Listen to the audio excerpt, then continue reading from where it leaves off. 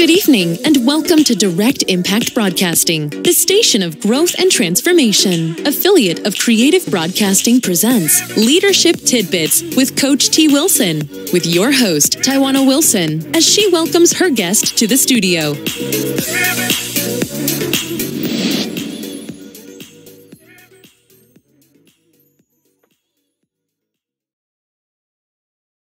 Welcome to Leadership Tidbits with Coach T. Wilson. I am your host, Tawana Wilson. A little bit about myself.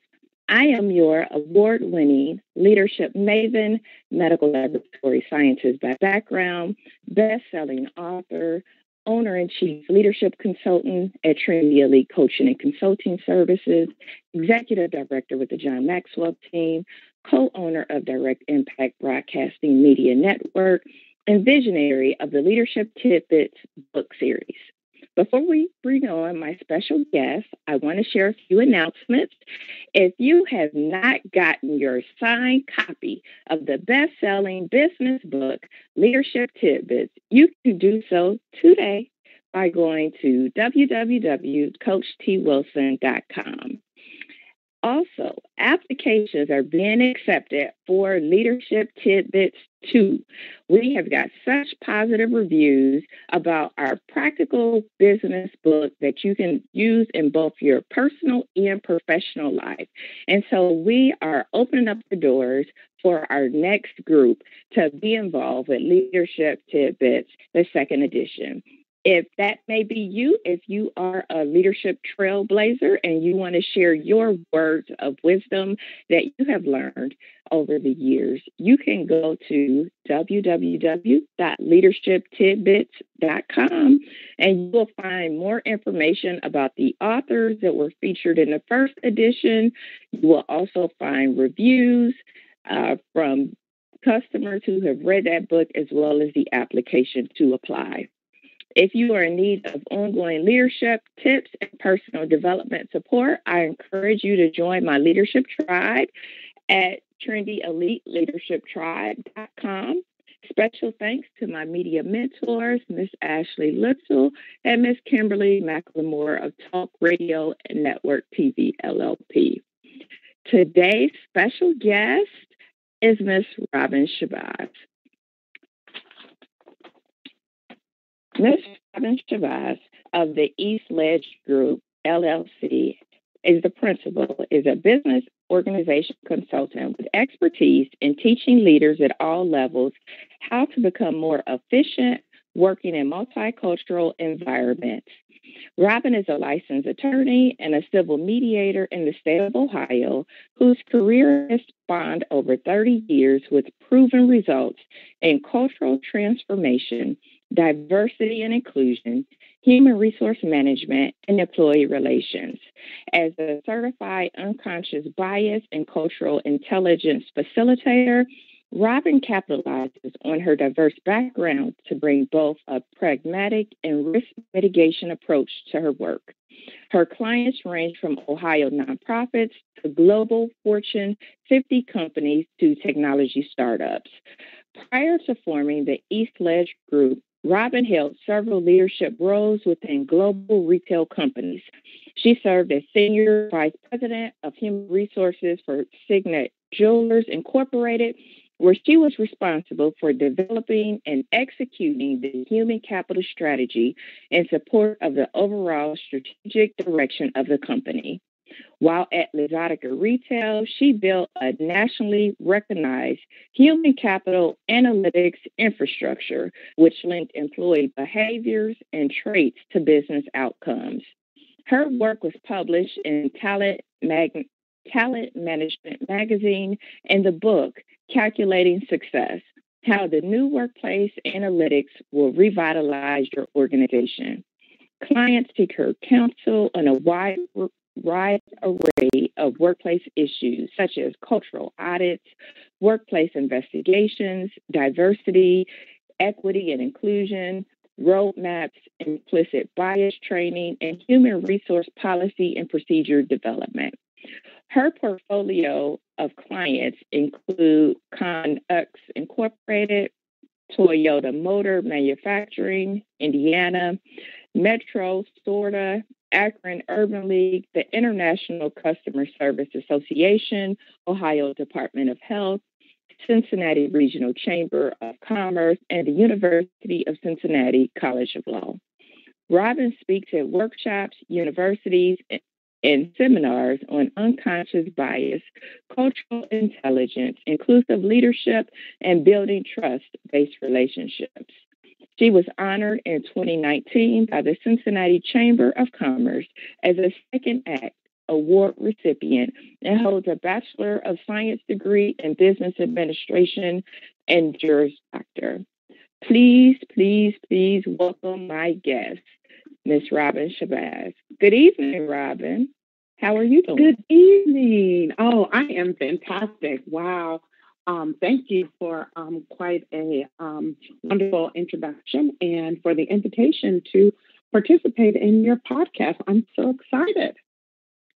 I am excited to have you on. I'm excited to learn all about you. I learned something new just from asking you to be a guest on this show. So I know that you have a ton of information to share with the listeners. So let's jump right into it so that they can get these nuggets of wisdom that you have to offer.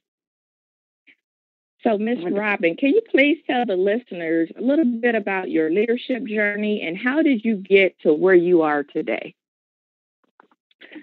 Wow. I feel like truly, I just started my leadership journey 2 years ago when I left corporate America and started my own company. But just to kind of step back a little bit, I have always been goal-oriented. My parents were very serious when it came to education and grades.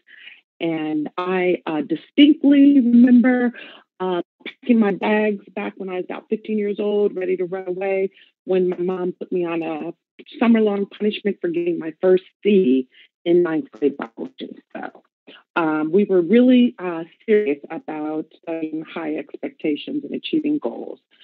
Lucky for me, I loved school, loved learning, still do. I had the pleasure of going to an HBCU. So for those who may not be familiar with those acronyms, I attended Florida A&M University, which is a historically Black college and university for undergraduate work.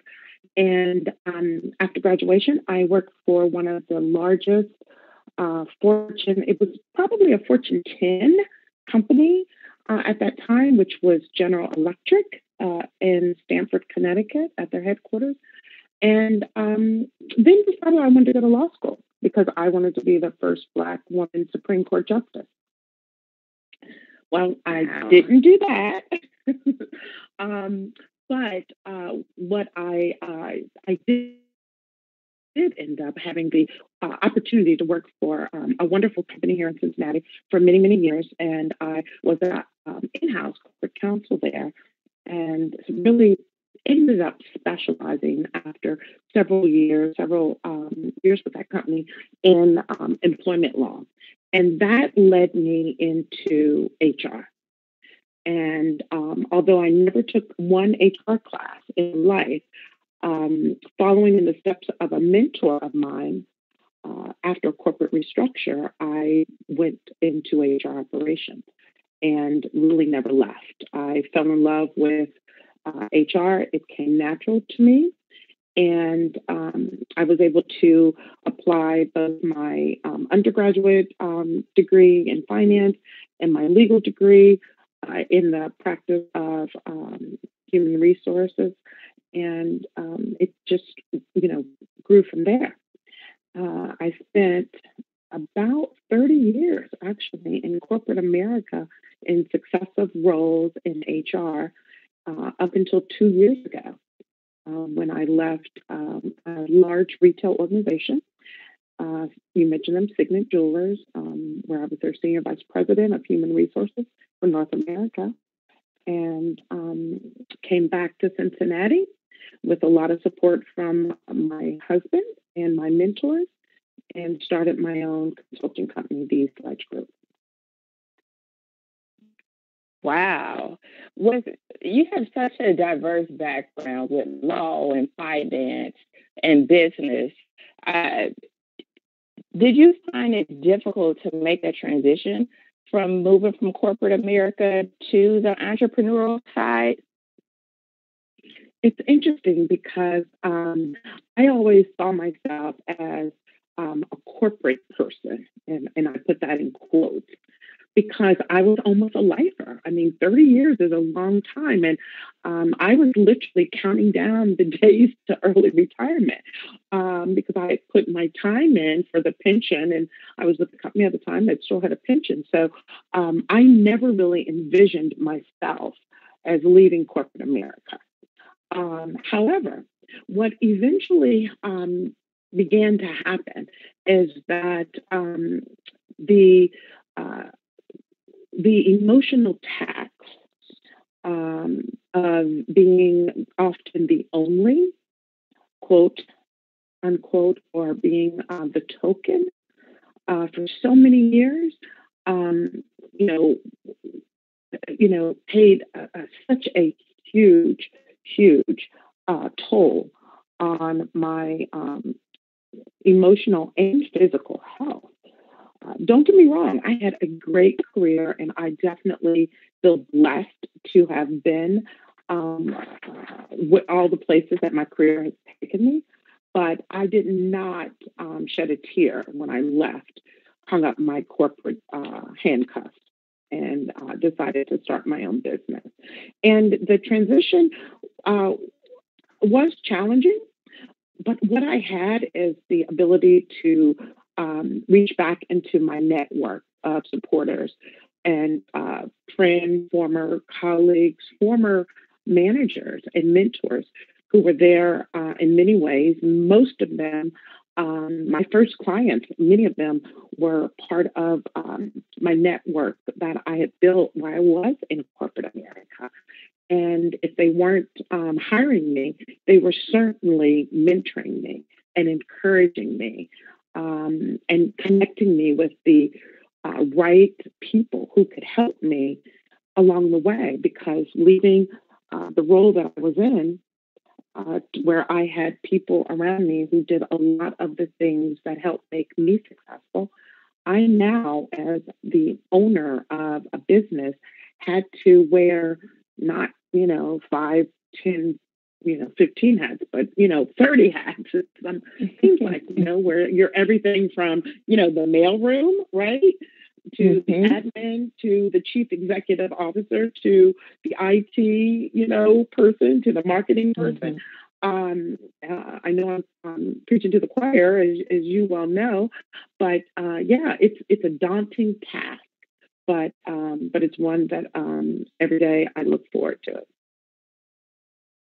Absolutely. You're right. You're the chief executive everything. You're the CEO, COO, CMO, and all the other O's that go with it once you move into the entrepreneurial space.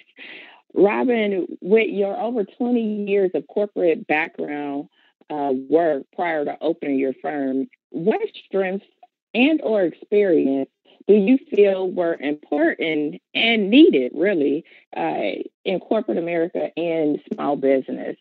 So a lot of our emerging leaders are always thinking about, what skills do I need? What strengths would be of benefit for me to be successful in my professional life? So what can you talk a little bit about that, of what you felt made you dynamic in both the corporate space and now in your entrepreneurial journey? Absolutely. I see two things really. From my perspective, one of the most important skills, both on the corporate side and now on the small business side, has been the ability to build relationships and collaborate with people from all types of background, experiences, and skill sets. Collaboration is the new currency, as they say, right? And I have always been a networker of sorts. My sister and I have that in common. We both love meeting and talking to different people from all walks of life. It's difficult to advance in any role without the support of other people, right? So building relationships has always been key. And as I mentioned earlier, my first clients came from relationships that I built when I was in corporate America. I think the other important strength or skill set that you need to have is just the ability to know the stuff that you're selling and know it well. I tell people all the time, just because you attend a seminar on a topic doesn't mean you can train people on it. It's important to take the time to become proficient at what you're practicing. And the slogan, practice makes perfect, hasn't been around for 450 years for nothing. So no matter what you're doing, if you're an HR business partner, practice may mean researching new trends in HR and then auditing your own policies against these trends. As an entrepreneur like myself, practice often means meeting with community leaders to better understand the unmet needs of the clients that I serve or that I want to serve. So practice means staying knowledgeable and current in your field by any means necessary. Absolutely. It is important to be able to know what you do and do it well. So I absolutely agree with that, to know your craft and know it very well. Can you share with the listener audience a little bit about your work at the East Ledge Group? I know I mentioned it in your bio and talked a little bit about it, but I want the listeners to really understand what your firm is doing and how you work with organizations in their change and performance management efforts. Absolutely. The East Ledge Group is a management consulting firm specializing in diversity, equity, and inclusion. And most importantly, we're about helping organizations build the capabilities necessary to be effective in our multicultural world. And we do this by teaching, facilitating, and delivering simple yet practical skills to help build motivation, knowledge, strategies, actions that organizations, small or large, need for managing and relating to all cultures. And we all have seen in the news that we are becoming a nation of Black and brown people. And for the first time in our history, the minority is going to be the majority in the next few decades. And most organizations are not ready for that. They have a diversity plan, and maybe they have a few employee resource groups, but do they understand what cultural intelligence means? And that is one of the areas that I specialize in. And cultural intelligence, while it was developed nearly 20 years ago by two academic researchers, what it means is it's the capability to relate and work effectively in a culturally diverse environment. And it is 100% about building capabilities or skills needed to be effective. So it's not just about awareness training, and it's not just about attending a seminar session. It is about what are the key capabilities that I need to be more effective in working with people that may be different than me. And different doesn't just mean visibly different. Different could also mean that we think differently. It could mean our cultural values are different. So it's both the visible and invisible traits that make us people different. So for me, I fell in love with this concept because it's about skill building. And skill building is very close to problem solving, which as an attorney is my happy place. I love problem solving. Me as well. Being a scientist, I love problem solving and troubleshooting. So it's interesting that you say this, and I'm happy to hear more about it, because we hear a lot about diversity and inclusion, and going to workshops and sometimes we apply and sometimes we don't. And the majority of the people, when they think about diversity and inclusion, they are thinking, like you said, about what you can physically see, whether it be our racial background or whatever the case may be. So I am very interested in hearing more about, your work in that regards, because, the reality is sometimes we think that we understand other people and we don't necessarily understand them. For example, I recently became a new mom, and I felt like I was empathetic to other mothers. I felt like I was empathetic to women that had children. But until you walk in those footsteps, you never really understand the things that they go through to be a working mom, to juggle a household, and those kind of things. And so sometimes you may think you are aware. That's just a diversity there, before having kids to having kids. You think you understand, what somebody is going through, and you may not. Absolutely. So I'm happy. Absolutely. So I'm sure you talk about some of those things in your work when it comes to, those differences, economic background, educational background, and how our views may be skewed, based off of our own perception. Yes, because how we are socialized really, which starts from, studies have indicated it starts as early as, 2 years old, and even, maybe even younger. The books that we read to our children, the lessons that we teach them on what's good and what's bad, all of these things begin to form what becomes accepted and normal in their environment, which forms their culture, which forms their cultural norms. And these norms are the lens that we see the world through. So I put on my cultural lens and I see the world as red. Someone else may put theirs on and they see the world as pink.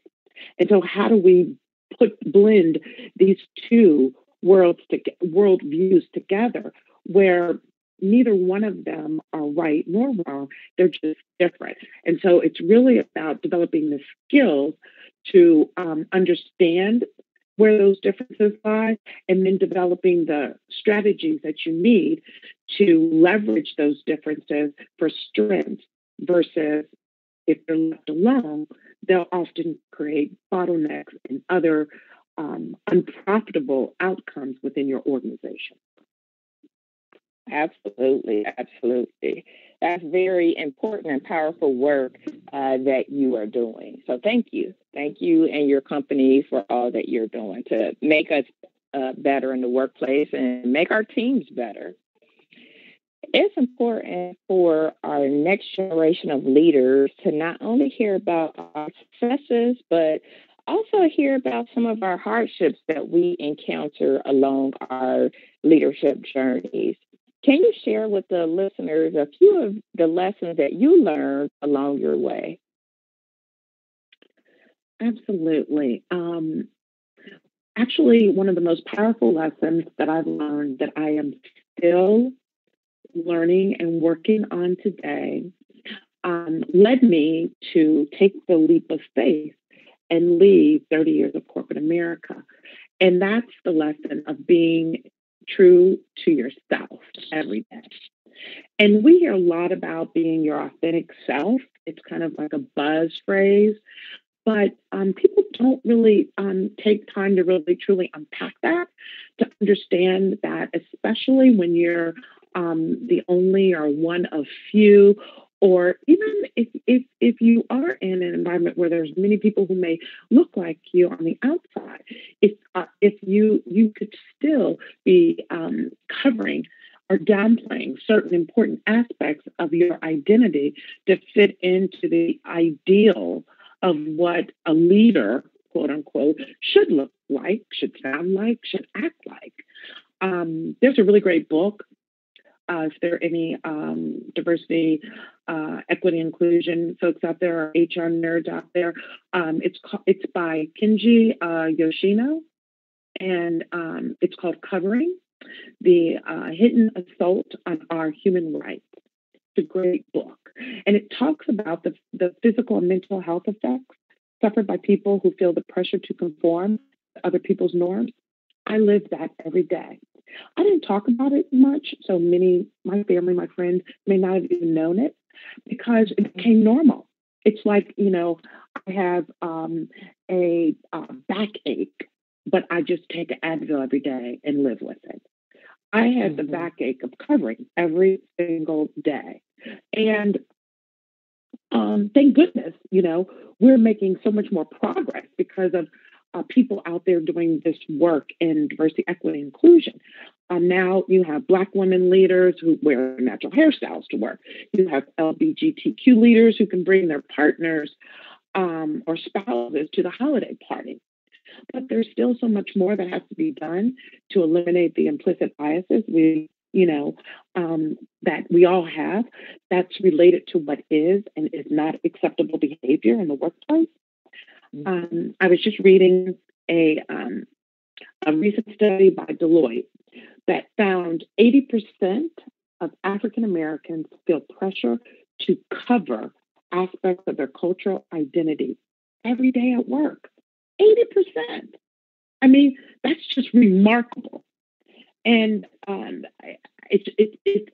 I know that I lived it, and probably for everyone on your call, everyone listening on the call has, because it's not just reserved for people of color or for LGBTQ.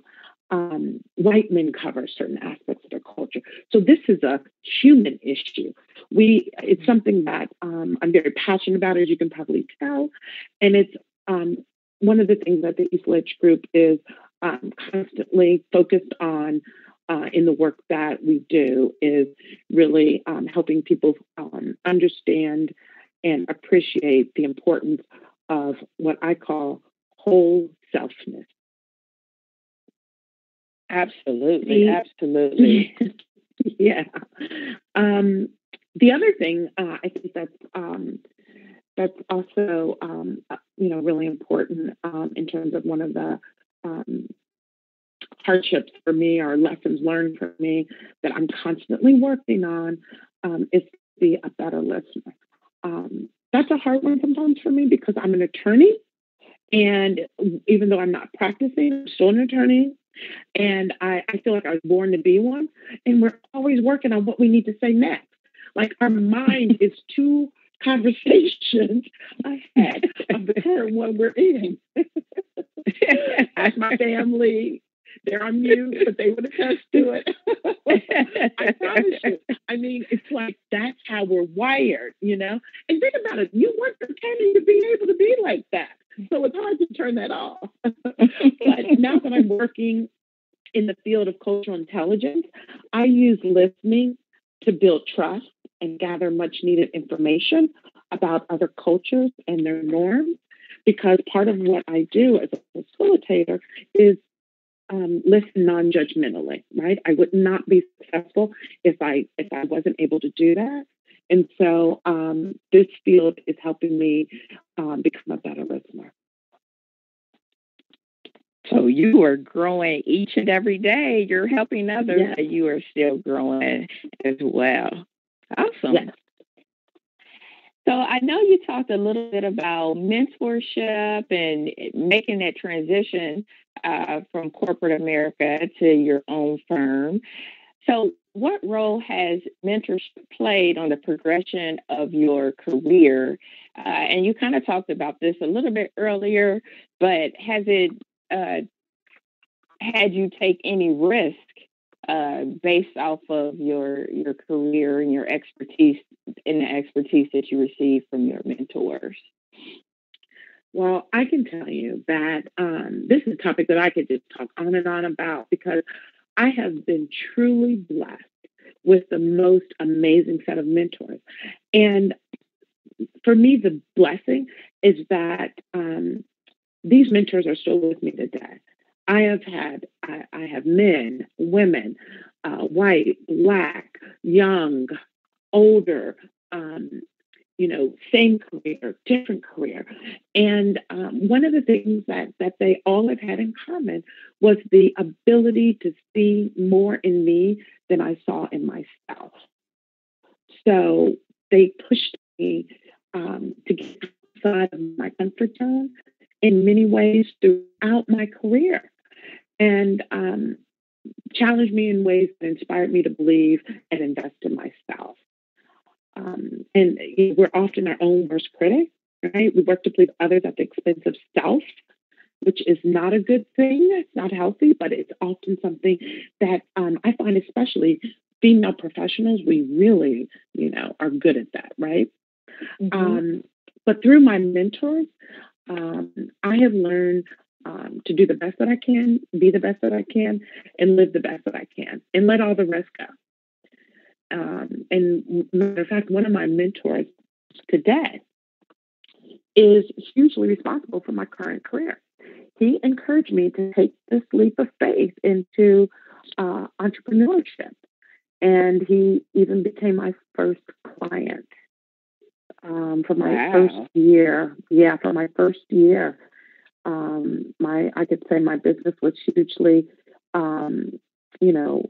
successful my first year because of the belief that he had in me and giving me, retaining me to do work that he knew I had the capability to do, even when I may have questioned it myself. Wow, that's awesome. That's awesome to have a mentor that really believed in you and pushed you, to the next level, pushed you and challenged you to greatness, knew that you could do it and you might not have pushed yourself. So that's awesome that you had that mentor to do that. Some of our and I think that I'm sorry. I was going to say, I think that young people, and not even the young emerging leaders, but everyone, look for those types of mentors, because sometimes, we may not even realize that we're looking for mentors that can kind of co-sign on what we're thinking. But I have really, some of my best mentors are the people who really pretty much tell me just the opposite of what I want them to tell me, and push me to see things differently through a different lens, if you will, and also push me to do things outside my comfort zone. So I think that's an important aspect of a mentor in your life, is to have people who can do that. I agree.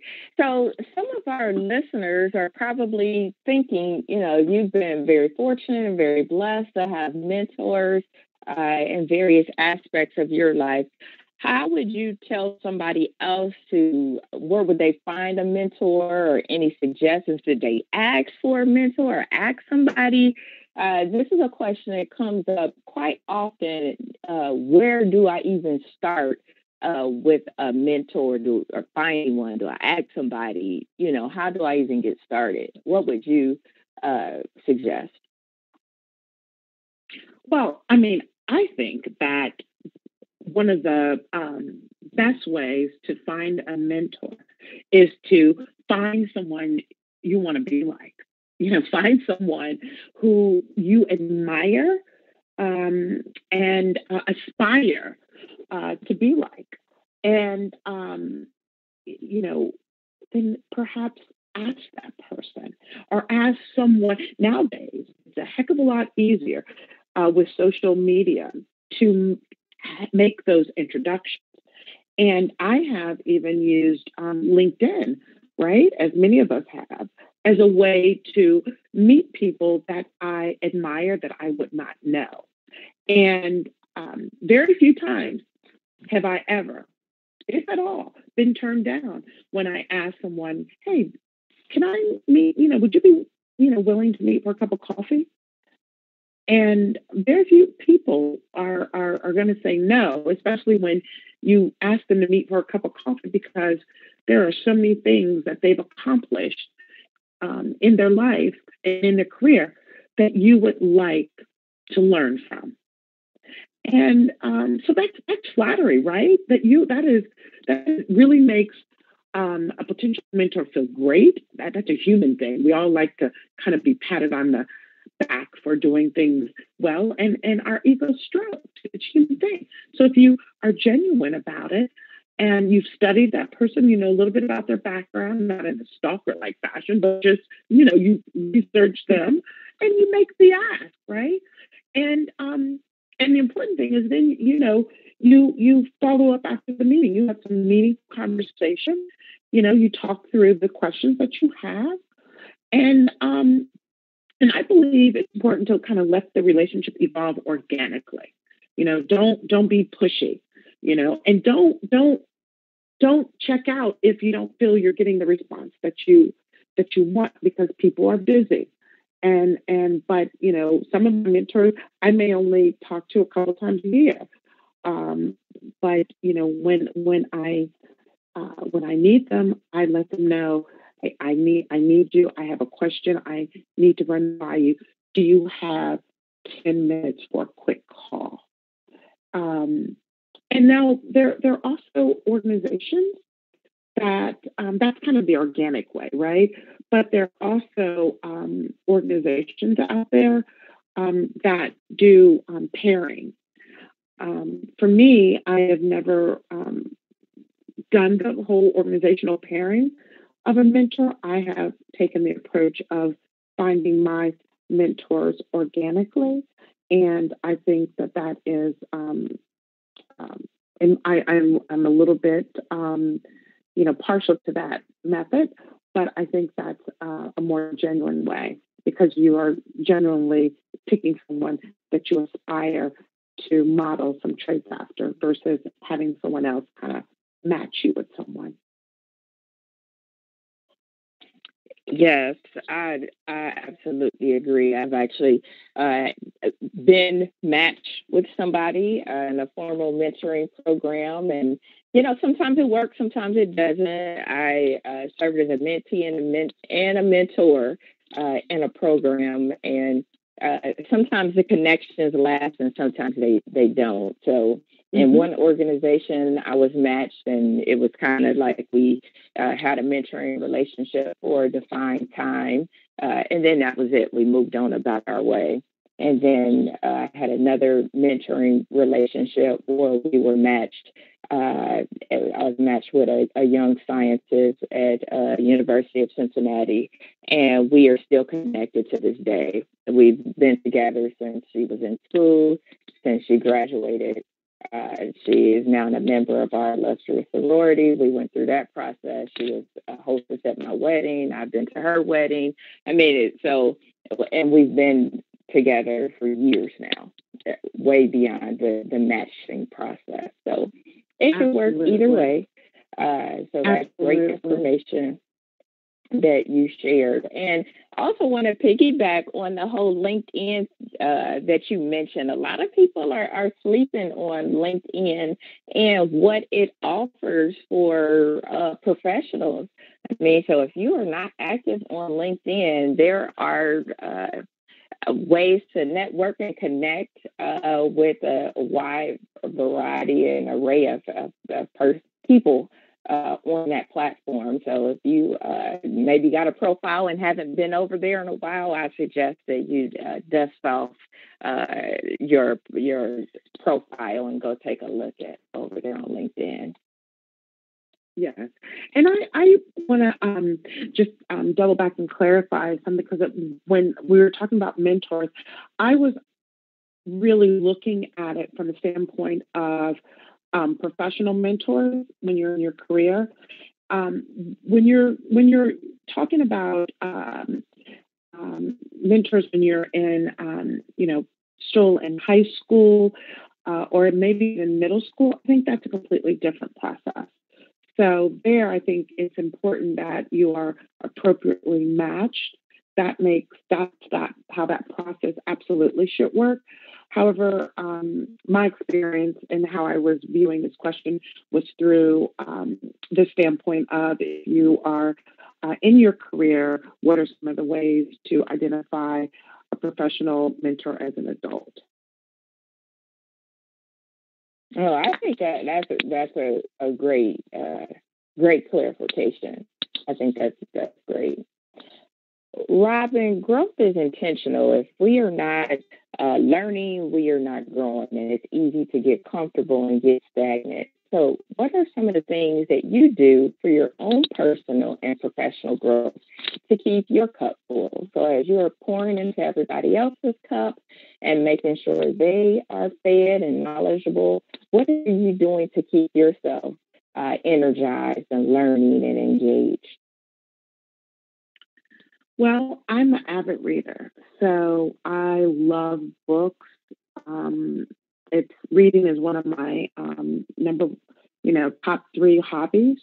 So I am reading something every day, whether it's a book, white paper, blog, article, you name it. I always have two or three books on the shelf ready to read at any given time. So, like, in multiple books at any given time. Right now, I think I have a book by a woman by the name of Amy Cuddy, and it's called Presence.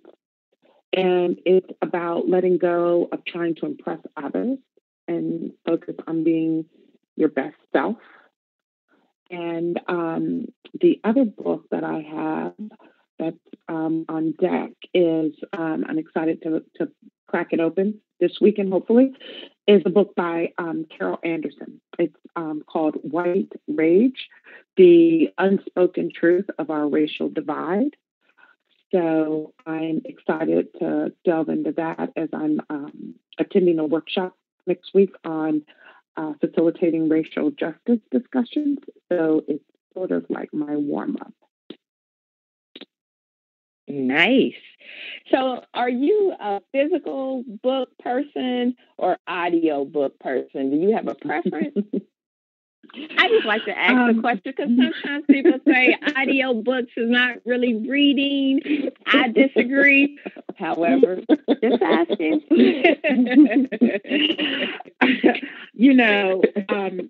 Let me just tell you this. If I was an attorney, I would be a librarian. So maybe that answers the question. I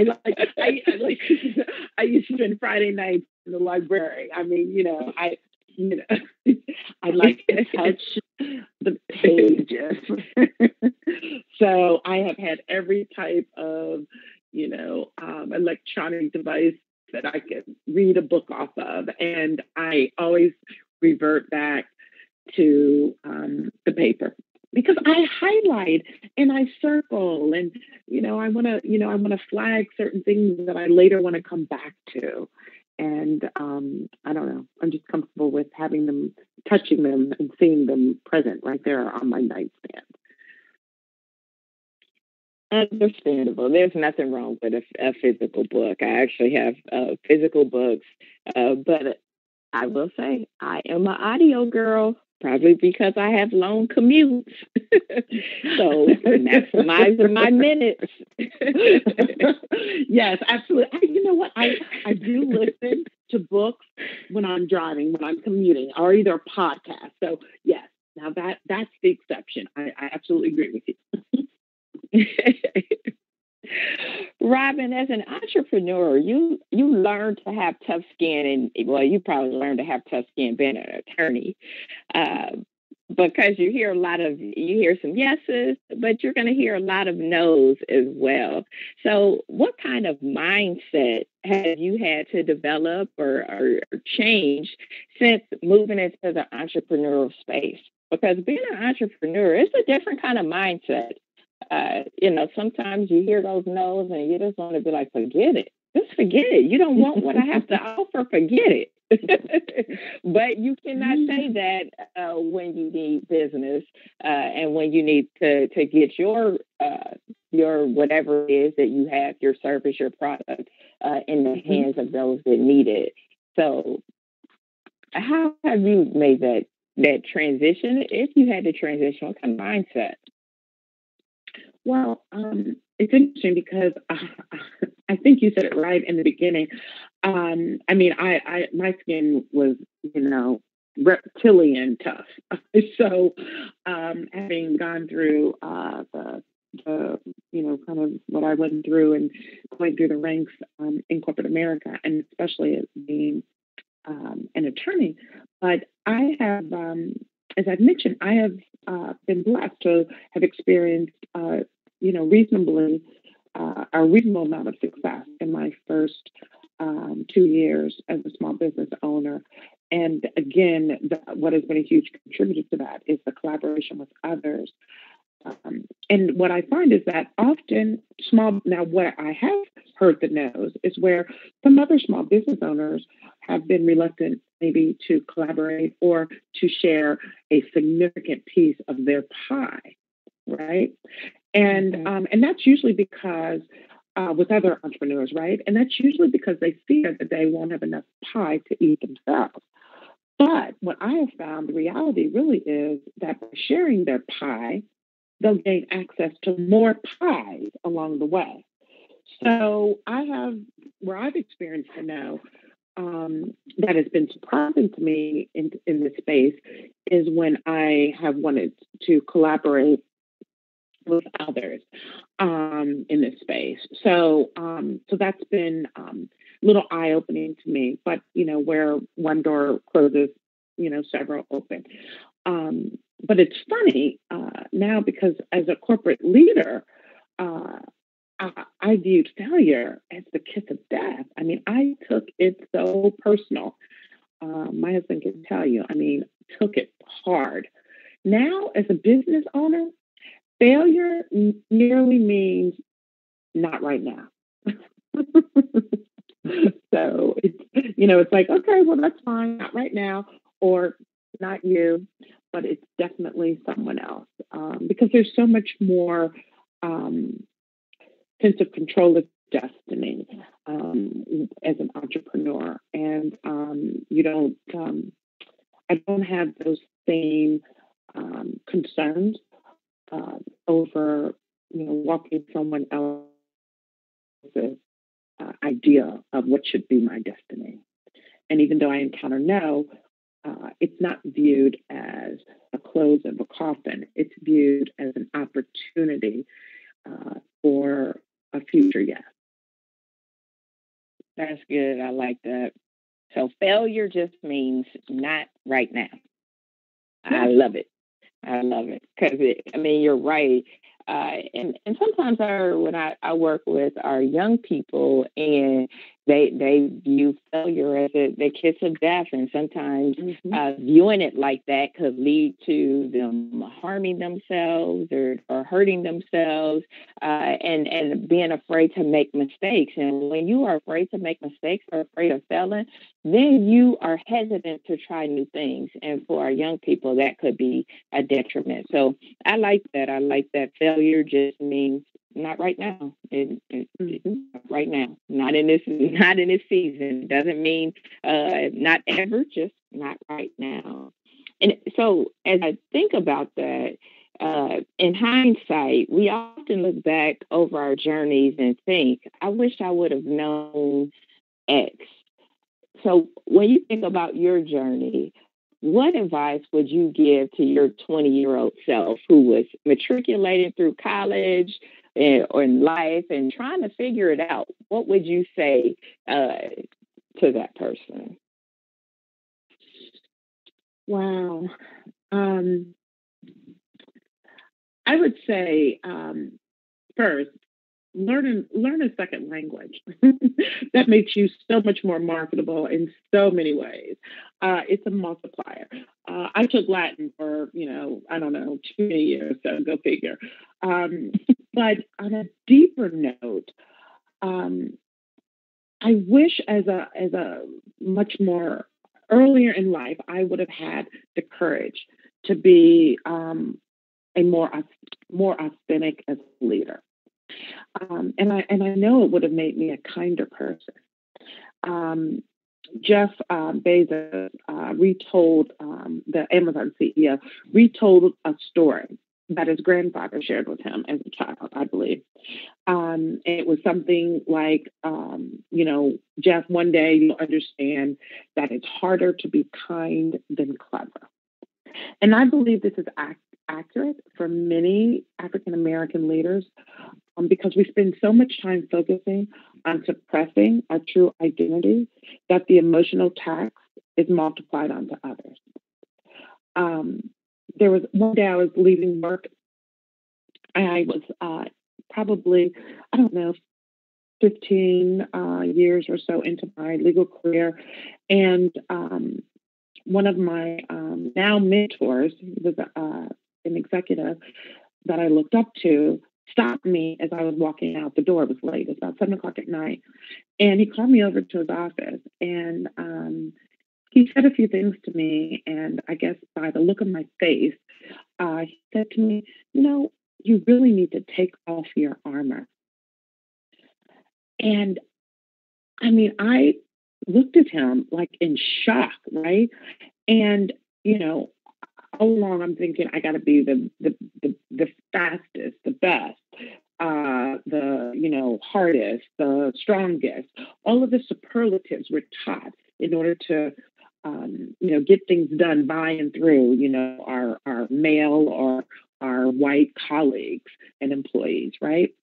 And when he said those 4 words, I promise you, I melted. I have never cried at work. And I just right there, shoulder slumped, and I just boo-hooed.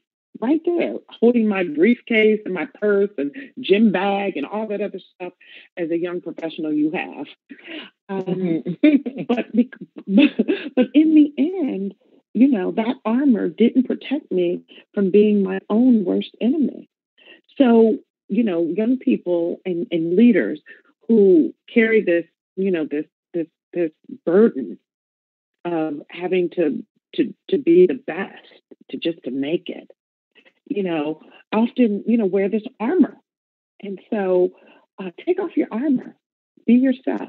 Don't let the fear of fitting in stop you from embracing who you are. I'm a woman of faith. God didn't make any mistakes. If your company, your institution, your organization doesn't embrace you for who you are, then send them my way. I'll help them get there. But whole selfless, that's important. That is important. And I learned that lesson too late in life, maybe. Too late in life.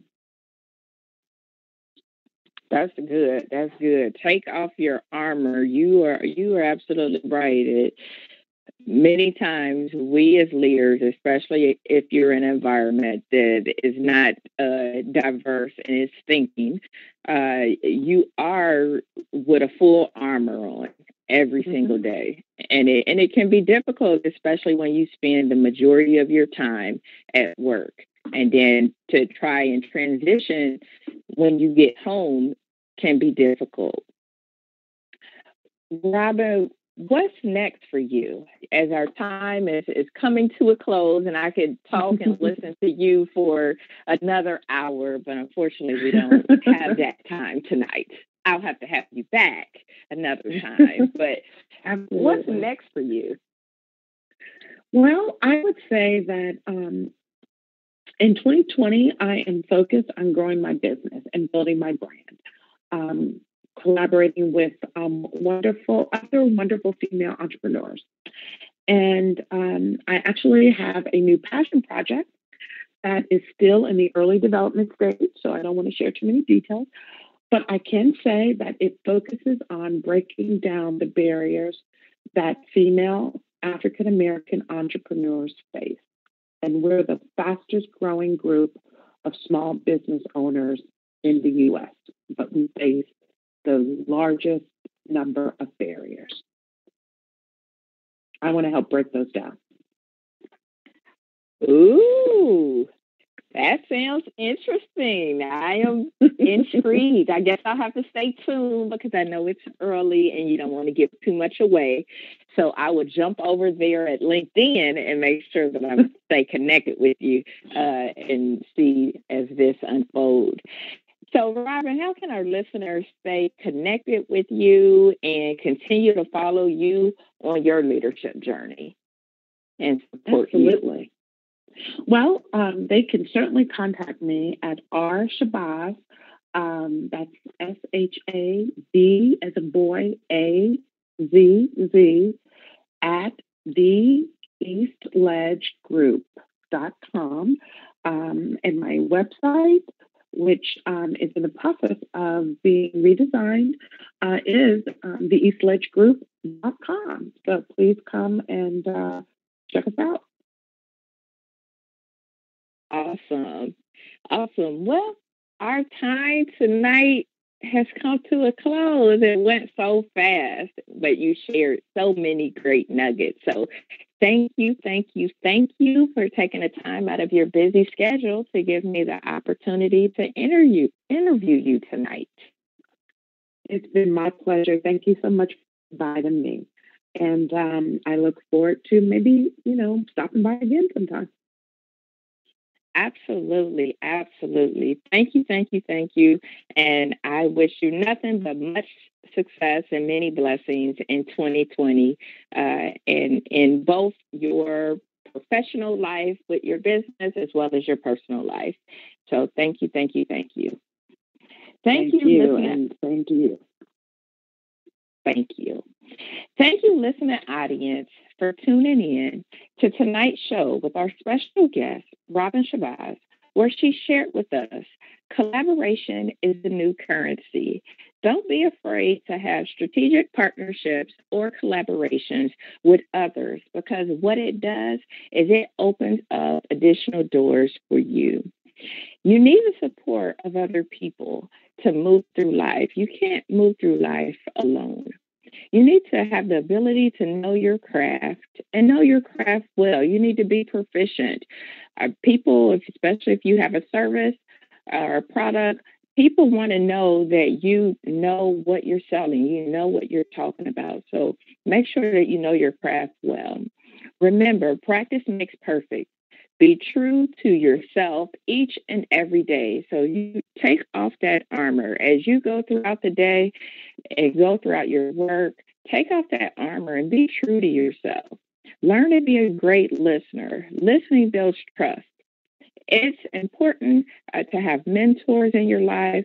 Mentors will challenge you to see things differently. They'll push you to a new level.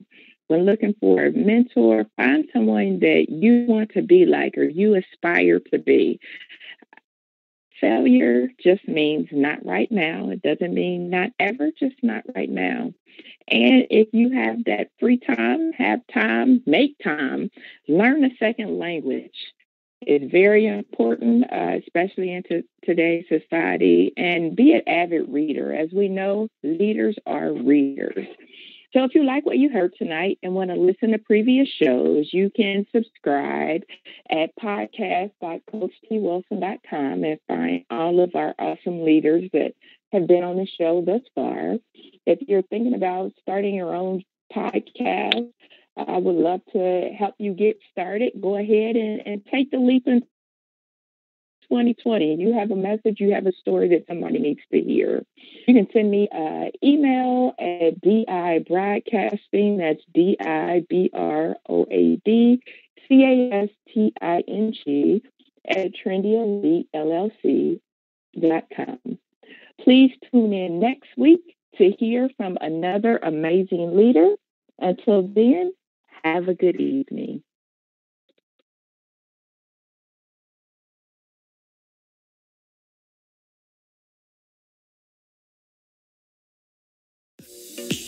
Thank you, friends, for tuning in to another episode of Leadership Tidbits with Coach T. Wilson, where Taiwana speaks with leaders who share nuggets of wisdom that you can use in your personal and professional life. Follow her on Facebook, Instagram, and Twitter at Coach T. Wilson. Connect on LinkedIn or visit www.coachtwilson.com.